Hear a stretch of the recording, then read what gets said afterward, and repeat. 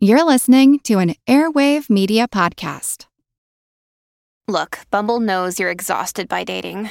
All the, must not take yourself too seriously, and 6'1" since that matters, and what do I even say other than, hey? Well, that's why they're introducing an all-new Bumble, with exciting features to make compatibility easier, starting the chat better, and dating safer. They've changed, so you don't have to. Download the new Bumble now. In January 1959, 10 young hikers set off on a trek to the peak of Otorten, a mountain in the northern Urals in Soviet Russia. 2 weeks later, all but one, who had dropped out of the trip last minute due to sickness, were mysteriously found dead. The state in which their bodies were found, both gruesome and bizarre, severely underdressed without shoes or boots, up to thousands of feet away from their campsite, and with strange injuries all over their mangled bodies, has kept the case fascinating for fans of the unexplained throughout the last 60 years. And though the case of what's since become known as the Dyatlov Pass incident was reopened by the Russian government in February 2019, it remains unsolved. You're listening to History Uncovered, brought to you by the digital publisher All That's Interesting, where we explore all things weird and bizarre in the natural world and the world past. I'm All That's Interesting's assistant editor, Leah Silverman, and today I'm joined by two other members of the ATI team, managing editor John Karofsky and our staff writer, Natasha Ishak. Hello. Hi. Today we'll be discussing the Dyatlov Pass incident and the inconclusive investigation that allowed a number of outlandish theories to flourish. We'll hear from Mark Fenster, a law professor at the Levin College of Law at the University of Florida, to discuss how conspiracy theories, like those surrounding the Dyatlov Pass incident, are created and how they have become part of the mainstream consciousness. And as we ourselves discovered, the curious circumstances of the Dyatlov Pass incident continue to inspire countless theories in those who choose to investigate the final moments of the 9 young hikers fated to die on that cold Soviet mountainside.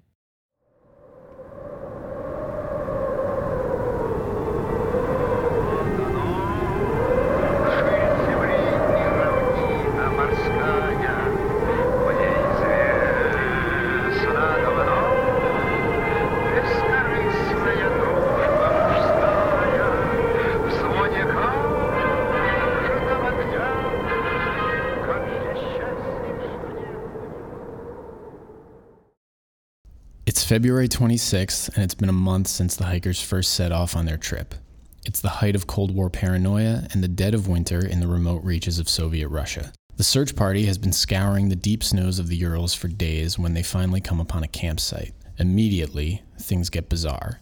According to Mikhail Sherevin, the young man who finds the tent, quote, "The tent was half torn down and covered with snow. It was empty, and all the group's belongings and shoes had been left behind," close quote. Stranger still, it appears as though the tent had been cut open from the inside. It quickly starts to look like the hikers were so desperate to escape their own tent that they cut their way out. And when they did get out, they fled without shoes, socks, or much clothing, again in the dead of the Russian winter with temperatures as low as 20 below zero. Once fleeing the campsite, the hikers also fanned out in different directions as if in a state of panic, meaning the investigators don't turn up all the bodies at once, but instead find them scattered thousands of feet apart. The investigators follow the footprints through the snow for a third of a mile before coming upon the remains of a fire under a large tree, where they find the first 2 bodies. These were the bodies of 21-year-old Yuri Durashenko and 23-year-old Yuri Krivonishenko. Durashenko was a 4th-year student of radio engineering at the Ural Polytechnical Institute and is described as having an impulsive personality. At one point, he was also involved in a relationship with fellow hiker Zina Kolmogrova, but the two kept a good relationship. Krivonishenko studied construction and hydraulics at UPI. He graduated in 1957. He was working in Chelyabinsk, a secret nuclear facility, when it experienced a radioactive contamination accident known as the Kaishtem disaster. It is the 3rd worst nuclear disaster on record, right after Fukushima and Chernobyl. They say Krivonishenko was the in-house joker who was always playing the mandolin, later found at a storage shed where the group left their provisions. Neither Durashenko nor Krivonishenko are wearing shoes or any clothes except their underwear. Doroshenko, described as, quote, brown-purple, close quote, in complexion upon discovery, is wearing 2 different sets of socks, one of which was burned. There are abrasions all over his body, and his face is covered in blood. But more troubling is the gray foam covering his right cheek and the gray liquid coming from his mouth. Official cause of death, hypothermia. Then there is Yuri Krivonischenko, also bruised and scraped all over his body. The tip of his nose is missing, and some of the skin from his own right hand is found in his teeth. Official cause of death, hypothermia. Both of their hands are scraped to the point that large portions of the skin are detached, and the branches on the tree are broken up to some 15 feet above the ground. According to search party official Captain Alexei Chernyshov, quote, all the low branches of the cedar within arm's reach were broken completely. One was cut 4 or 5 meters high. They were thick. These types of branches are extremely difficult to break, even if, for instance, you hang on them with the whole weight of your body. Close quote. It's suspected that the 2 Yuris had attempted to climb the tree and that Doroshenko had even bitten into his own hand to keep it lively and stave off frostbite so that he could keep climbing. But why the 2 freezing men were so desperate to climb the tree and stay in it, and what they were perhaps trying to see, or who or what they were perhaps trying to escape, remained a mystery. And the mystery overall only deepened when the search party eventually finds the next set of bodies. Entry from Igor Dyatlov's diary, dated January 31st. Tired and exhausted, we started the preparations for the night. Not enough firewood. Too tired to dig a fire pit. We had supper right in the tent. It's warm. A piercing wind, hundreds of kilometers away from human settlements. On the same day that the 2 Yuris are found, about 1,000 feet away lies the body of Igor Dyatlov. The 23-year-old radio engineering student at UPI was the leader who assembled the group of 9, most of whom were fellow students and peers of his at the university. He is found on his back with his head facing toward the tent. His hands are clenched and held close to his body, suggesting he died freezing. His autopsy report shows that he did indeed die of hypothermia. Better dressed than the other 2, he has on a sweater and is wearing his friend's vest and ski pants. Curiously, he's not wearing shoes, but he is wearing 1 sock.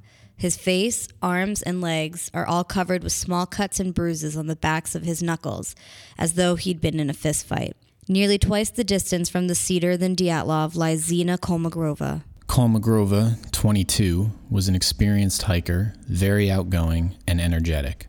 People who knew her said that she was, quote, the engine of the university. She was always full of ideas and was liked by all. Though face down, her head is also directed toward the tent. She has on even more clothes than the 3 boys. Some of her sweaters are inside out, but she has no shoes on either. A little bit of money and a military-style face mask are found in her pockets. Her face and abdomen are also minorly bruised and scraped. She has similar injuries to her knuckles as Dyatlov. Most curiously, she has a nasty baton-shaped bruise on her side. Her death is ruled hypothermia due to violent accident. What exactly is meant by violent accident is anyone's guess. A few days later, on March 5th, the body of 23-year-old Rustem Slobodin is found between Dyatlov and Kolmogrova. A man of few words, Slobodin graduated from UPI in 1958. He was a long-distance runner, an athlete. Like Krivonischenko, Slobodin played a mandolin, which he often took during long hiking trips. Like Kolmogrova, he is face down, and like the others, his head is bent toward the tent. He has on more clothes than any of the other hikers thus far, including 1 shoe, and he has his passport, some money, and a penknife in his pockets. His watch is stopped at 8:45 a.m.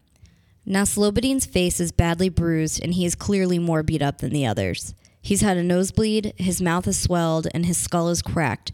The autopsy report reckons that the crack in his skull is likely due to blunt force trauma, perhaps from a baton, like the one that seemingly left a nasty mark on Kolmogrova's side. The report also speculates that his head injuries are consistent with a person falling and hitting their head over and over again while walking downhill. He ultimately died from hypothermia. From the strange way each of the hikers were dressed, it's clear they were taking clothes from one another as they fled down mountain, for whatever reason, as they succumbed one by one. Stranger still, the bodies of Doroshenko, Kolmogrova, and Slobodin all appear to have been tampered with after their death. Entry from an unidentified diary, dated January 30th. Today, as yesterday, we are following the path of Mansi. Sometimes Mansi writings appear on trees. In general, all sorts of obscure, mysterious characters. There is a slogan for our campaign, in a country of mysterious signs. Those first 5 bodies were all found within about a week of the initial discovery of the campsite, but a full 2 months then passed with the fate of the remaining hikers lost in the snows of the harsh Russian winter. Finally, it's May 4th, and a local Mansi tribesman and his dog are out for a walk when they happen upon a smattering of clothes that had been cut up by a knife. When investigators arrive on the scene, they find a knife sheath, but, in a piece of the mystery that's never been solved, no knife. Regardless, investigators start digging, and only the next day, after working their way through snows so deep that not even an avalanche probe had shown anything beneath the surface in prior searches, they find a body. This body and the next few uncovered were found in an area that's since become known as the Dyatlov Pass Den, a small cave-like area deeper into the forest from where any bodies have yet been found. The discovery of the den would open up a new, more mysterious chapter of the investigation. The first strange thing is that the bodies are found a few feet away from the den, not huddled inside or closer to it. The second strange thing is that the bodies have significant damage to their bones, as if they had been crushed by a force so immense that doctors later compared it to that of being hit by a car. The bodies in the den belong to Lyudmila Dubinina, Alexander Kolevatov, Nikolai Thibault-Brignol, and Semyon Zolotaryov. Alexander Kolevatov's body is found in an eerie embrace with Semyon Zolotaryov. Kolevatov was a 4th-year student of nuclear physics at UPI. He grew up in a gulag in Tavda, which is in the Urals, and his father was an administrator at the prison there. He also worked at a secret state physics lab in Moscow when he was 19. Zolotaryov was a World War II veteran and the oldest of the group by a decade. He was also the most mysterious. He asked, for unknown reasons, to be called Sasha, which is a nickname for Alexander, but his real name was Semyon. Diary entry from Lyudmila Dubinina, dated January 23rd. At first, nobody wanted this Zolotaryov, for he is a stranger, but then we all agreed, because you can't refuse. Kolevatov has a small open wound behind his ear and his neck is deformed. His body is well covered in layers of clothing, but he is missing a hat and shoes. His feet are covered in wool socks, which look like they were burnt. Weirdly, his jacket is unbuttoned and unzipped. During the autopsy, they find a few items in his pockets, including a key, safety pin, blank paper, and 2 packets of painkillers. The waistband of his sweater and the lower parts of his trousers were later found to be radioactive. Semyon Zolotaryov's body, which is locked in an embrace with Kolevatov, is found with 2 hats, a scarf, a long-sleeved shirt, black sweater, and a coat, with 2 upper buttons unbuttoned. He has an open wound on the right side of his skull with exposed bone, and his eyeballs are missing. There's a camera around his neck which some say surprised Yuri Yudin, the surviving student, because he thought the group only had 4 cameras with them. It's unclear where this camera came from, and the photos from it could not be recovered. Yuri Yudin, by the way, left on January 28, 6 days before the group died, because he was experiencing sciatica. He died April 27, 2013. The body of Nikolai Thibault-Brignol is found nearby. Thibault-Brignol was an energetic and friendly student who graduated UPI in 1958 with a major in civil engineering. At the time of his death, he was working in construction. He has woolen gloves, 3 coins, a comb, and several pieces of paper inside his pocket when he is found. He also has 2 watches on his left arm. One is stopped at 8:14 and the other at 8:39. His skull is fractured, and according to the autopsy report, the fracture was, quote, the result of a great force with the subsequent falling, hurling, and concussion. The autopsy report ends with, quote, the death of Thibault-Brignol was a result of violence. Nearby, Lyudmila Dubinina is found in a strange position, down on her knees with her face and chest pressed against the side of a ravine wall. Among the 9 corpses found, Dubinina is by far in the worst state. Dubinina is the youngest in the Dyatlov group. Her diary showed that she was unnerved in the days before her death. On the 26th, she wrote, "Mood is bad and probably will be for 2 more days. Evil as hell." She has numerous rib fractures on both sides of her chest. Like Zolotaryov, her eyeballs are missing. Additionally, her tongue is missing and her left cheekbone is partially exposed. The autopsy report is vague, only saying that her tongue is missing, but not what might have caused it.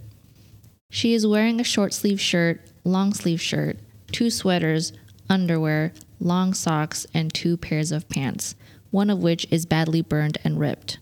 One of her sweaters belonged to Krivanashenka, one of the 2 found beneath the cedar.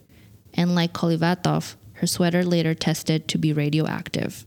So, to recap, Durashenka and Krivanashenka were found under the cedar tree on February 26th. Nearby, Dyatlov and Kolmogorova were found on the same day. On March 5th, Slobodin was found, and the last students, Dubinina, Kolyvatov, Thibaut Brignol, and Zolotaryov, were found on May 5th. But although the bodies were now all accounted for, an endless series of questions still remained. Why were their clothes radioactive? What force comparable to that of a car overwhelmed them? Why were some of them missing their eyes? Why were there cut marks in the tent? And why were the Yuris so disinclined to return? Why were they so sad that they'd rather climb up a tree? Why did Olafsson have tampered with their? Why did Zolotaryov leave the campsite with his camera? And why wasn't it destroyed?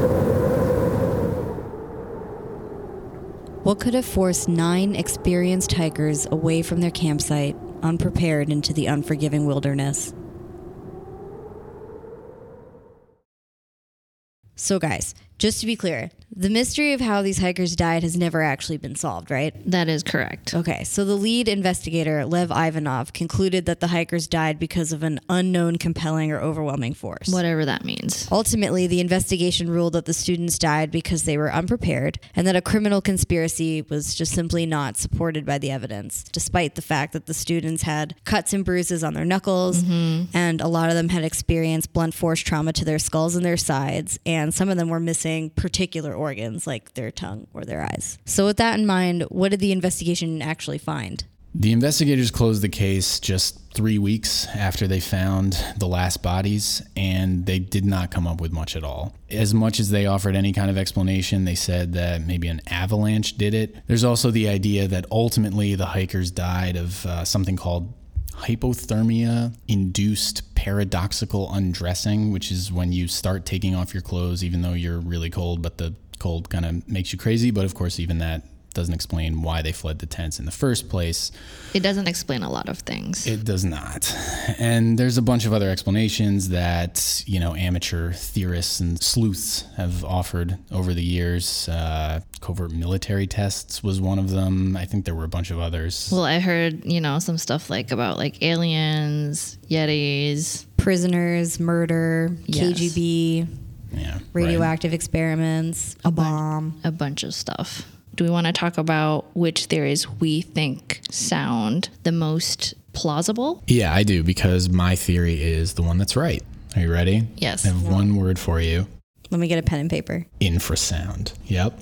Let that sink in. It's something called a Kármán vortex. It's a very rare phenomenon. The topography of the region would make it such that the wind could gust through the Dyatlov Pass. So this creates a bunch of mini tornadoes of wind. It creates a vibration within the human ear. It's almost like there's an earthquake inside your body. Even though you can't hear it, it can essentially drive you insane. How long does it drive you insane for? Oh, that's a good question. If the wind stopped, would the insanity stop, and then presumably they'd be able to gather their bearings and be like, oh crap, we should go back to camp now. Right. But judging by how the bodies turned out, it doesn't seem like that actually happened. So what does this theory really involve? And why do you think this is the most plausible? Yeah. How does it account for the car accident injuries on their bodies? It's possible that the force of the wind could be so strong that it could cause physical damage as well as this kind of temporary insanity. They've studied this phenomenon in laboratory settings, and they have found that it can create panic, nausea, and even, and this is the word they use, dread in people. Yeah. Wow. Man-made dread? Yeah. Don't want that. Wind-made dread. Wind-made dread. It's That's divine dread. Yeah. I like the idea that it was some natural phenomenon that none of the victims could comprehend at the time, and that would even be hard for investigators to fathom later on. I mean, the Kármán vortex is, it's kind of like a ghost. Like, it would happen and there would be little evidence that it had ever happened. I think it's interesting that you say it's a phenomenon that would have left no evidence, because I think that this crime scene, it is a crime scene, is littered with evidence. The wind could have explained them, fleeing the tent, going a little crazy and fleeing the tent unprepared, but it doesn't explain their extensive injuries, and it doesn't explain why they were unable to come back to the tent. What were some of the injuries? Missing eyes, missing tongue, nose, bruises, fractures. So my theory, which is obviously more plausible and better than John's, is something that a lot of internet sleuths that are interested in the Dyatlov Pass incident or mystery is what's called the drug theory. So some believe that, these kids were like bright, researchers, and, they had kind of these obscure like side hustles that we're not really sure what they entailed, but the insinuation is that they were involved in like some sort of like experimental drug testing, and so based on this theory, it says that like when they were up there, they actually started testing it on themselves, because as the theory goes, the drugs that they're testing were supposed to reduce susceptibility to cold, but I don't know why someone would be testing a drug in the middle of nowhere on a hike like this and not a controlled environment at all. I don't think that's typically how drug testing goes. That's true. But also, this is Russia, so anything goes, but this is true. And also, these kids were young, and maybe they were like, oh, well, this is kind of as safe as we can get. It's all people we trust. It's a secluded area. Nobody was supposed to be there because it was high in the mountains. But that makes it even more unsafe. Why would you want to test an untested drug in a place where you had no one to account for you or help you if something went wrong? I cannot control free will, Leah. So I don't know why they did this, but according to the drug theory, basically like what happened was it went all awry, which perhaps, like you said, may have not been the best idea. And the side effects of the drug, one of them is believed to be uncontrollable aggression, which might explain why they had these bruises that were consistent of people like, fighting each other. So maybe they, went under the influence of these drugs. They started, getting aggressive with each other. It's supposed to be a drug that helps you, not be susceptible to the cold. So if they undressed, et cetera. They did get aggressive with each other. I'm not sure that the weapons or the materials that would have made those bruises on them were ever found, right? Like, so one of the girls is found with a baton-shaped bruise on her body. If she got that from somebody in her group because they went crazy from taking pills, where is that? I don't know. There's also the missing knife. Right. So it seems like there's a person unaccounted for who potentially has those tools, which is where my theory comes in, that they were murdered. Dun, dun, dun. Okay, what is the evidence for that? Okay, well, my first thought is that they were murdered by somebody who knew them, who knew where they were, who knew what part of the trip they were on, was probably keeping track of their movements. Maybe it was even somebody who had died that night, like Zolotaryov, the guy no one wanted, who's 10 years older and asked to be called by a fake name. How has nobody looked into that guy? The guy who one of the women literally said, like, we didn't really want him to join. Exactly. But you can't refuse. They picked him up in the middle of the trip. They picked him up at, like, one of the stop houses they were on. So why did the investigators not look into that at all? It seems to me like there's a larger cover-up going on here, and Zolotaryov is involved with, I don't know, the KGB?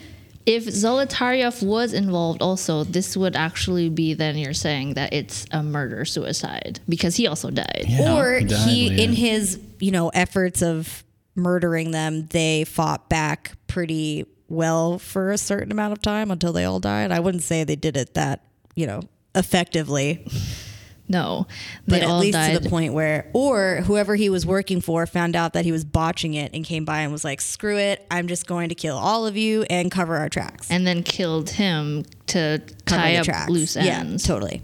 Okay, that sounds plausible. Murder is always on the table. There's also the idea that they were murdered by prisoners in that, in that jail in the Ural Mountains. But I don't know what prisoners break out of a prison in the dead of a Russian winter and not wait till, say, summer. And then if they do happen upon a group of hikers, why they didn't take their supplies. Like their Also, supplies why are all would still they there. also and why just would they attack just kill them? these kids? Yeah. It seems to me like the panic begins in the tent. Everything starts in the tent and then fans out from there because the tent is destroyed. There's slashes in it. It looks like the slashes were made from the inside based on the investigation. So whatever happened probably began with some kind of altercation in the tent. I don't know. That's my feeling. Yeah, an altercation between humans and wind. How does the wind account for the missing eyes and the missing tongue? And don't even tell me that it's from animals eating them, because what animal eats so discriminately that it's like, I'm only going to take the eyes and the tongue. I'm not going to go for the rest of this whole body. Wind. And yes, it was animals. Jesus, of course it was animals. Remember we just did that story about cats eating Oh, corpses, yeah. and the first things they ate were like the cheeks and the lips. Right. They Cats didn't are even evil. touch the eyes. Also, if you look at the pictures, like their organs are truly gone. Like there is no trace of eyeballs in that skull. If you look at the pictures on the saying they dyatlovpass.com were website, it's surgically 18 plus removed? go. It looks like they were just taken really meticulously. Which could not be done by some random wind. What is this, I trophies? just don't know. You're saying somebody Maybe took they're trophies? Or That's they were true. torture. I don't know. Taking trophies is a known trait of murderers. Yeah, Ted Bundy took nips. Someone in the KGB or wherever else took tongue and eyeballs.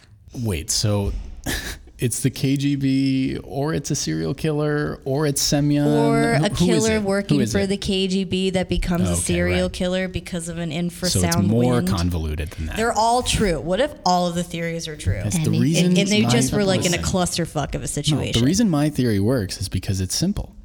Wind. How do people feel about the Yeti theory? Like the thought that these kids think- looked like Yeah, it they was were the just Yeti. getting slammed around. Like maybe a giant Yeti was I picking think- them up and just like throwing them around But yeah, we like need little to dolls. think Yeti. about that, because like the investigators found that they were tossed around by a force comparable to a car. Who was the one that was the injuries were consistent with falling down a hill over and over? Slobodin, I believe. I think so. Like the clearly there was some force, like that was like tossing them around That makes like me rag think of dolls. someone who hurt their head and had a concussion and was trying to get away, so they kept falling. You know what I mean? What Like about he the already had car? hurt his head, and then the car hit him. The car-like force hit him. He was able to come back enough to crawl away, but every time he stood up to walk away, he fell back down again. What is the car force? The Yeti. Oh, the Yeti. Yeah. In this Or- theory. or the wind, or an avalanche, right? But that's what What the government avalanche said. just like randomly? The avalanche theory for me, I don't think that's plausible at all. And it's very suspect that the government is really trying to push this theory. There is an interview with one of the locals. It's not a Mansi tribes person, but I think this is like some sort of like local Russian guide who he was being interviewed about, like, could it have been an avalanche? He basically was like pointed at the sky around them and basically say, do you see anywhere where an avalanche could have snowballed from here? That's like kind of Right. BS. The terrain wasn't really conducive to an avalanche. No. But Oh, I knew it. no, listen. I knew it. Listen, I do even okay. I know where you're going with But the this. terrain was consistent with this wind pattern that I'm talking about. The topography of the Dyatlov Pass was such that the wind would come through in this howling way, and it would drive you insane. Are there any examples of this howling wind having happened any other time in history? No comment. Well, there we go. Very I'll find some. I'll convincing. find some. Okay, fine. feel like so that the one's- KGB serial murderer trophy taker. I am that's not. the one. I am not espousing this serial killer theory, just a murder theory. The fact also that their bodies were tampered with after they died, unless it was like the Mansi people walking by and they're like, ooh, I don't want to be involved in this. Which Like, I believe that theory is like, we know for sure that's a lazy racist theory. Because I'm not saying they killed them. I'm saying they came by after they were dead and they were like, oh, I don't want anything to do with this murder. That freaks me out. So maybe they messed with them to see how they died, but then walked away. I don't think they would mess with them. I feel like the first thing, if I saw like a bunch of dead bodies, would not be to touch them. I guess we also know that that's not true because a Mansi man walking his dog reported it. Yeah. Why is the Mansi theory generally racist? Why is that your... Well, because I think the thing that happened was in the beginning of the investigation, first off, one of the Mansi people found it, which is, I think, for a lot of murder cases, like, okay, you found the body, you're like number one suspect. And then it was very convenient for investigators because the local Mansi tribes people happened to live around there. But the thing is, like, I don't think they would want to be, disturbing these kids. The Mansi people are known to be like very like peaceful. They mind their business.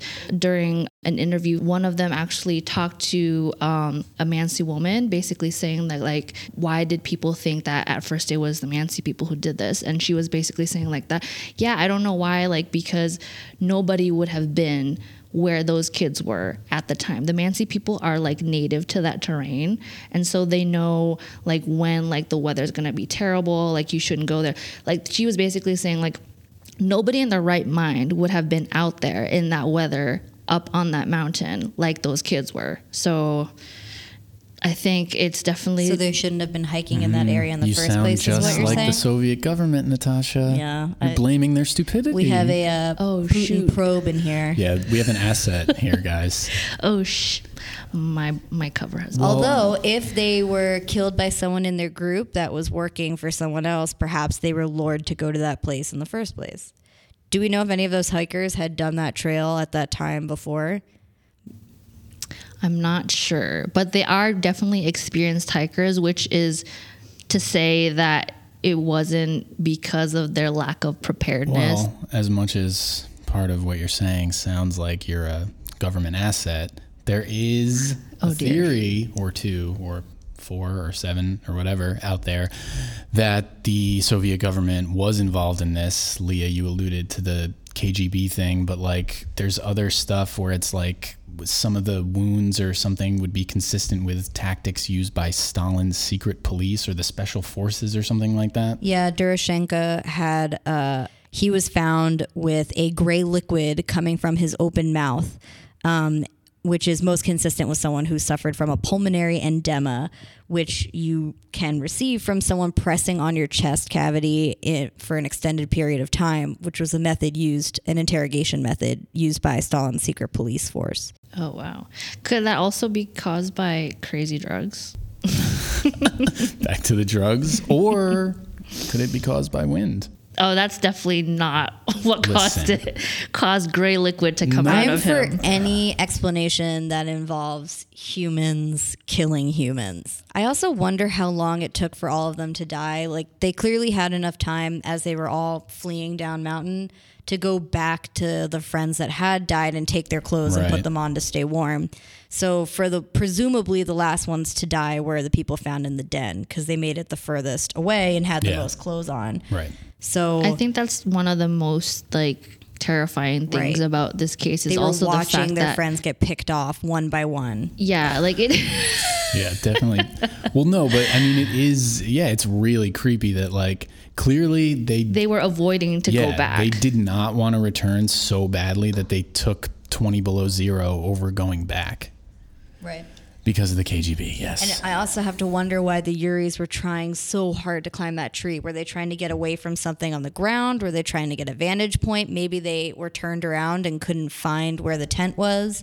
I'd like to know if there was like a blizzard that night or something that rendered them with low visibility. Right. So they were trying to get windy blizzard. Honestly, John, I also don't understand why groups that get caught up in sketchy situations always decide to separate? Like, why did they separate? Right. It's the classic horror movie scenario. If they That's what were horror movies rendered, teach us. if they were in a fight or flight response type thing where they were just running for their lives, maybe they didn't have the time to organize and be like, everyone this way. They were just every man for himself. ended up like separate, like accidentally, when everybody was just fleeing for their lives. I just can't get over the cuts in the tent. Were they big enough for a human body to pass through? If there were multiple, why did they need to make multiple? They only had 2 knives with them, so were there just 2 people making rips in the tent for them to run? Right. And they were experienced hikers, so they know how to get out of a tent the proper way. Right. But they cut their way out. Like a C-section baby. Like they were super panicked. Like a C-section baby, yes. Well, no, yeah, they must have been panicked if they decided to cut their way out of their tent. And they, like, destroyed it. When the investigator first found it, it was half torn down. I mean, it was mangled. So, yeah, what forced them out of the tent like that? Those kinds of bizarre circumstances where there is no clear explanation for a set of weird things that occur is exactly the kind of venue for all kinds of weird theories, including conspiracy theories, but not just conspiracy theories, sort of weird science and stuff like that. Conspiracy theories depend upon the existence of some shadowy power. Like a lot of cases that go unsolved, the Dyatlov Pass prompts speculation. This, of course, can snowball into countless conspiracy theories that attempt to explain what might have happened, even with little evidence to go on. But how does a simple hypothesis evolve into a full-blown conspiracy theory? And what can we learn from conspiracy theories anyway, if there's anything to learn from them at all? Mark Fenster, a researcher whose work revolves around the inner workings of conspiracy theories, clued us in. My name is Mark Fenster. I am a professor of law at the University of Florida, and I am the author of 2 books, one called Conspiracy Theories, Secrecy and Power in American Culture, and the other is called The Transparency Fix, which concerns government secrecy. My research is on how conspiracy theories operate in contemporary culture and politics. The long-standing approach to conspiracy theories dating back into the 20th century was to see conspiracy theories as merely the paranoid expression of the margins of political and popular culture. But what has happened, and what really has always happened, but we've only now come to grips with that, is that conspiracy theories aren't marginal, that they are a part of general politics, and they have a long-standing role in popular culture. So you're saying that conspiracy theories are in fact not as fringe as some people might think? Right. Conspiracy theories are not as fringe as some people might think, and they are pervasive in politics. Anyone who is running for office will note the secrecy and corruption of their opponent, while their opponents do the same to them. And that is a perfectly legitimate argument to make. It is not necessarily a conspiracy theory, but when made really intensely, when it gets tied, for example, to someone's race, or when it gets tied to a particularly identified conception of the bad guys, it can start shading increasingly into conspiracy theories, which are simply a quite taut and efficient story that says all of politics are emanating from a particular secret group, and that is why our political system is so corrupt. How would you define what constitutes as a conspiracy theory? Like, when does a simple hypothesis over a specific event, for example, cross over to become a conspiracy theory? Conspiracy theories are theories, and as such aren't necessarily wrong. They could be empirically verified. Lots of different things that have been dismissed as conspiracy theories have been proven to be true. The existence of networks of white supremacists operating during the Jim Crow era in the South was clearly a conspiracy by white elites in the southern states of the United States. The allegation that secret American forces were operating in Latin America throughout the Cold War era was often dismissed as a conspiracy theory, but in fact was proven to be true. So they are a hypothesis that can sometimes be proven true, but oftentimes is so wild and speculative that it can't be proven true, or that even if proven false, those who believe in it refuse to accept the empirical facts that seem to indicate that what they believe is false. Is there a way to profile a conspiracy theorist? Like you would say, profile like a serial killer maybe? Like do they have certain tendencies or traits that they often display, or do they really kind of run the gamut? I think they largely run the gamut.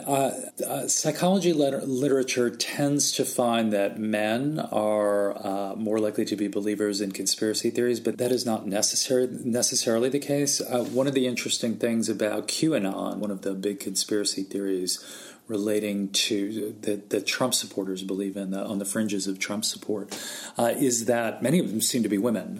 When you see pictures in a crowd at a Trump rally, the people who are wearing QAnon T-shirts are often women, which is an interesting phenomenon. And they're not just white, even though the prototypical conspiracy theorist is a white man. Often African Americans, sometimes for very good reasons, are strong believers in conspiracy theories, given the existence of conspiracies to keep them segregated during the 20th century and otherwise maintain some degree of distance between the races and to perpetuate certain dominant tendencies. There are, you get your Alex Joneses of the world who, at least on a performative basis, seem to be true and utter believers whose beliefs take over their lives. But for many people who are involved in or engaged in or simply consume conspiracy theories, they often lead normal middle-class lives and have professions, and on the side, they will spend time on their interest in conspiracy theories. It becomes sort of like a hobby. And like some hobbies, for some people, it can become all-encompassing. You've talked in other interviews before how skepticism is part of America's national identity.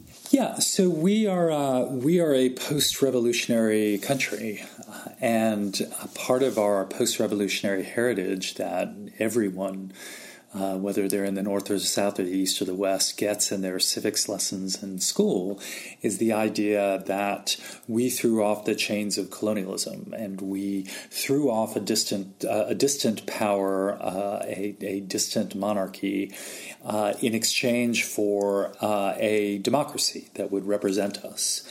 And we have had cycles of populism that is like that sort of revolutionary belief that we need to take back control of our government. And cycles when that populist tendency becomes more obvious than at other times.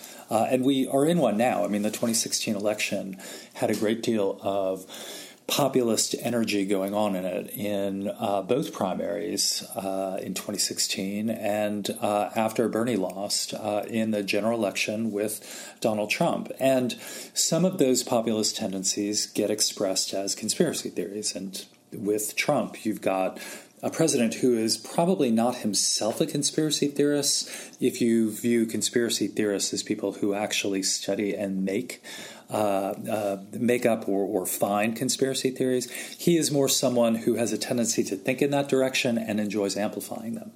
But indeed, it is part of our political system that we have a real tendency to suspect concentrations of power, whether those concentrations of power are in government or in private entities, whether rich people or corporations or the like. You've published 2 books on the subject. The first was Conspiracy Theories, Secrecy, and Power in American Culture, which published in 1999, and your most recent book, The Transparency Fix, Secrets, Leaks, and Uncontrollable Government Information, which was published in 2017. The Conspiracy Theories book, when I first wrote it in 1999, which was the first edition, I had a rosy picture of what we could do, not to eradicate conspiracy theories, but to limit their influence and their scope. And that was, if only government were less secret, then we would have fewer people believing in conspiracy theories. I published a second edition of that book in 2008, and part of the intervening years I had gone to law school to become a lawyer. And I also I think I got a little bit more depressed about American democracy, and I came to the conclusion that, in fact, secrecy, even if you could eradicate it, wouldn't necessarily get rid of conspiracy theories in a large-scale mass democracy like ours. And I came to that conclusion in part after the success of the 9/11 truth movement in developing and promoting conspiracy theories about the 9/11 attacks, and their response to the 9/11 Commission, which was imperfect on a lot of measures, but was far superior to the Warren Commission, which had studied the John F. Kennedy assassination. The 9/11 Commission really tried to grapple with how do we create a public record of this complex traumatic event so that people will maybe not believe in conspiracy theories. And, what transpired in the aftermath of that, particularly by 2006 and 2007, was a widespread belief in conspiracy theories and a real skepticism about the 9/11 Commission report that I felt exceeded the limitations of the report. And so I came to the conclusion as a result of that we're not going to get rid of conspiracy theories, and that the government has a difficult time responding to them.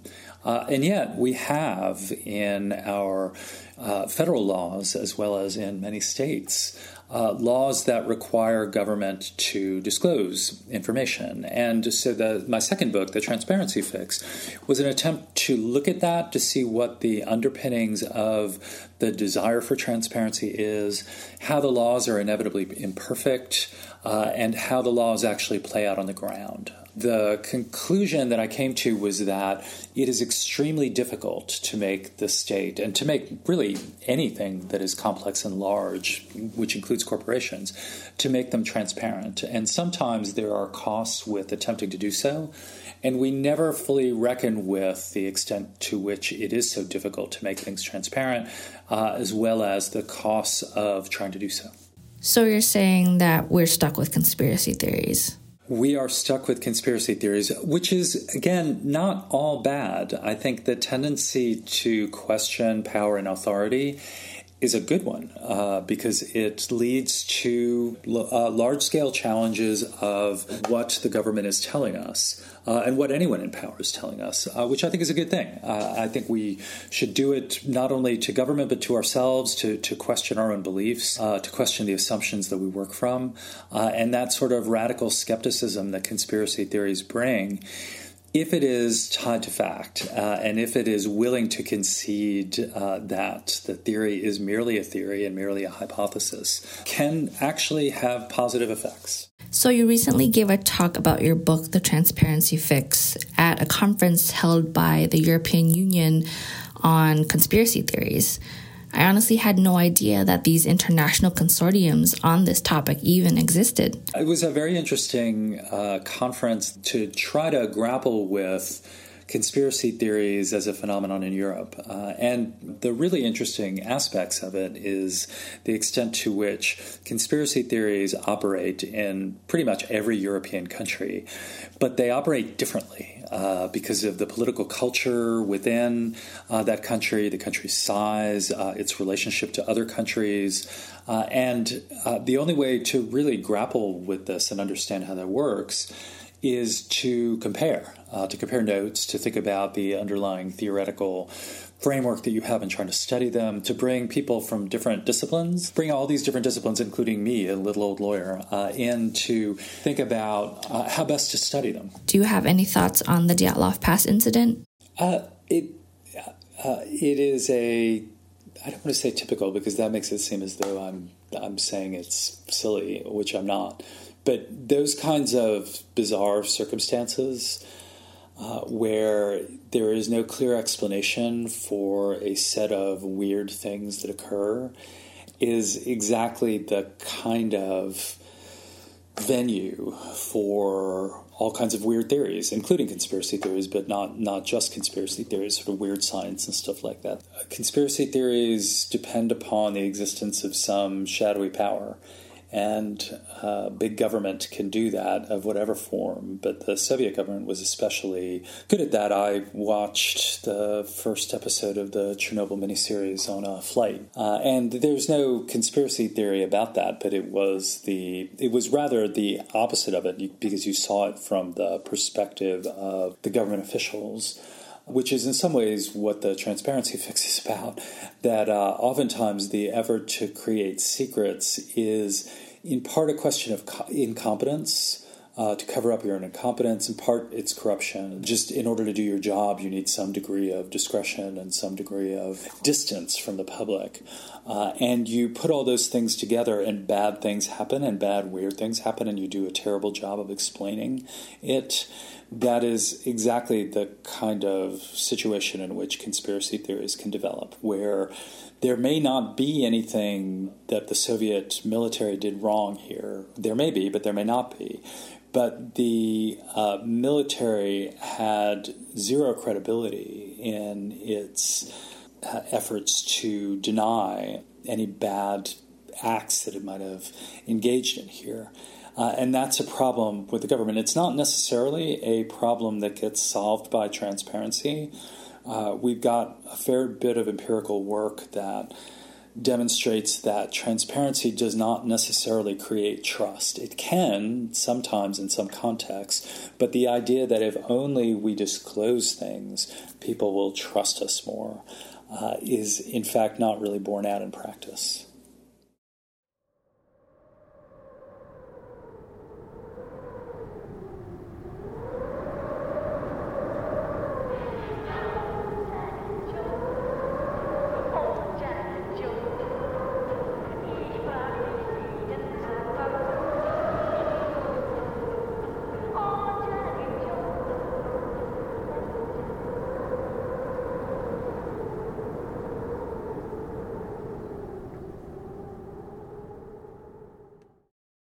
The Russian government reopened the investigation into the Dyatlov Pass incident in February 2019, claiming they wanted to stop the growth of rumors and establish the truth. However, they quickly determined that there was no criminal activity involved and that a freak occurrence must have been responsible. Crime is out of the question, said Alexander Kurenoy, the official representative of Russia's prosecutor general. There is not a single proof, even an indirect one, to favor this criminal version. It was either an avalanche, a snow slab, or a hurricane. Whether the government actually found nothing or just didn't try remains in contention. Either way, the results of the 2019 investigation are eerily similar to those of 1959, when investigators found that, quote, the cause of their demise was overwhelming force, which the hikers were not able to overcome. And so, after 60 years, we're officially right back where we started, and the mystery of the Dyatlov Pass incident remains just as puzzling as it ever was.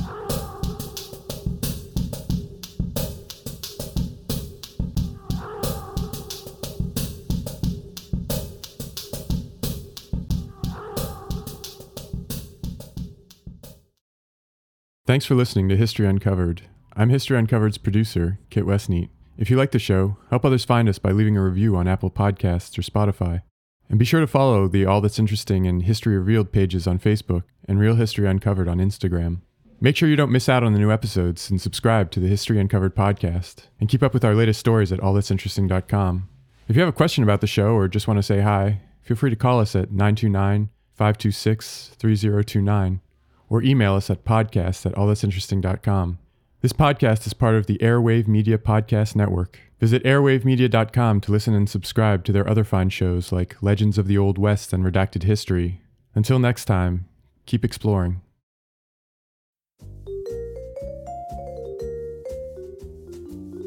Do you love history but hate when it's stuffy and boring? Well, look no further and join me, Katie Charlwood, your friendly neighbourhood social scientist and reader of books, as I delve into unsolved historical mysteries, murders by gaslight, and of course, women who have been misrepresented through all time. On Who Did What Now, the history podcast that's not your history class. Listen wherever you get your podcasts.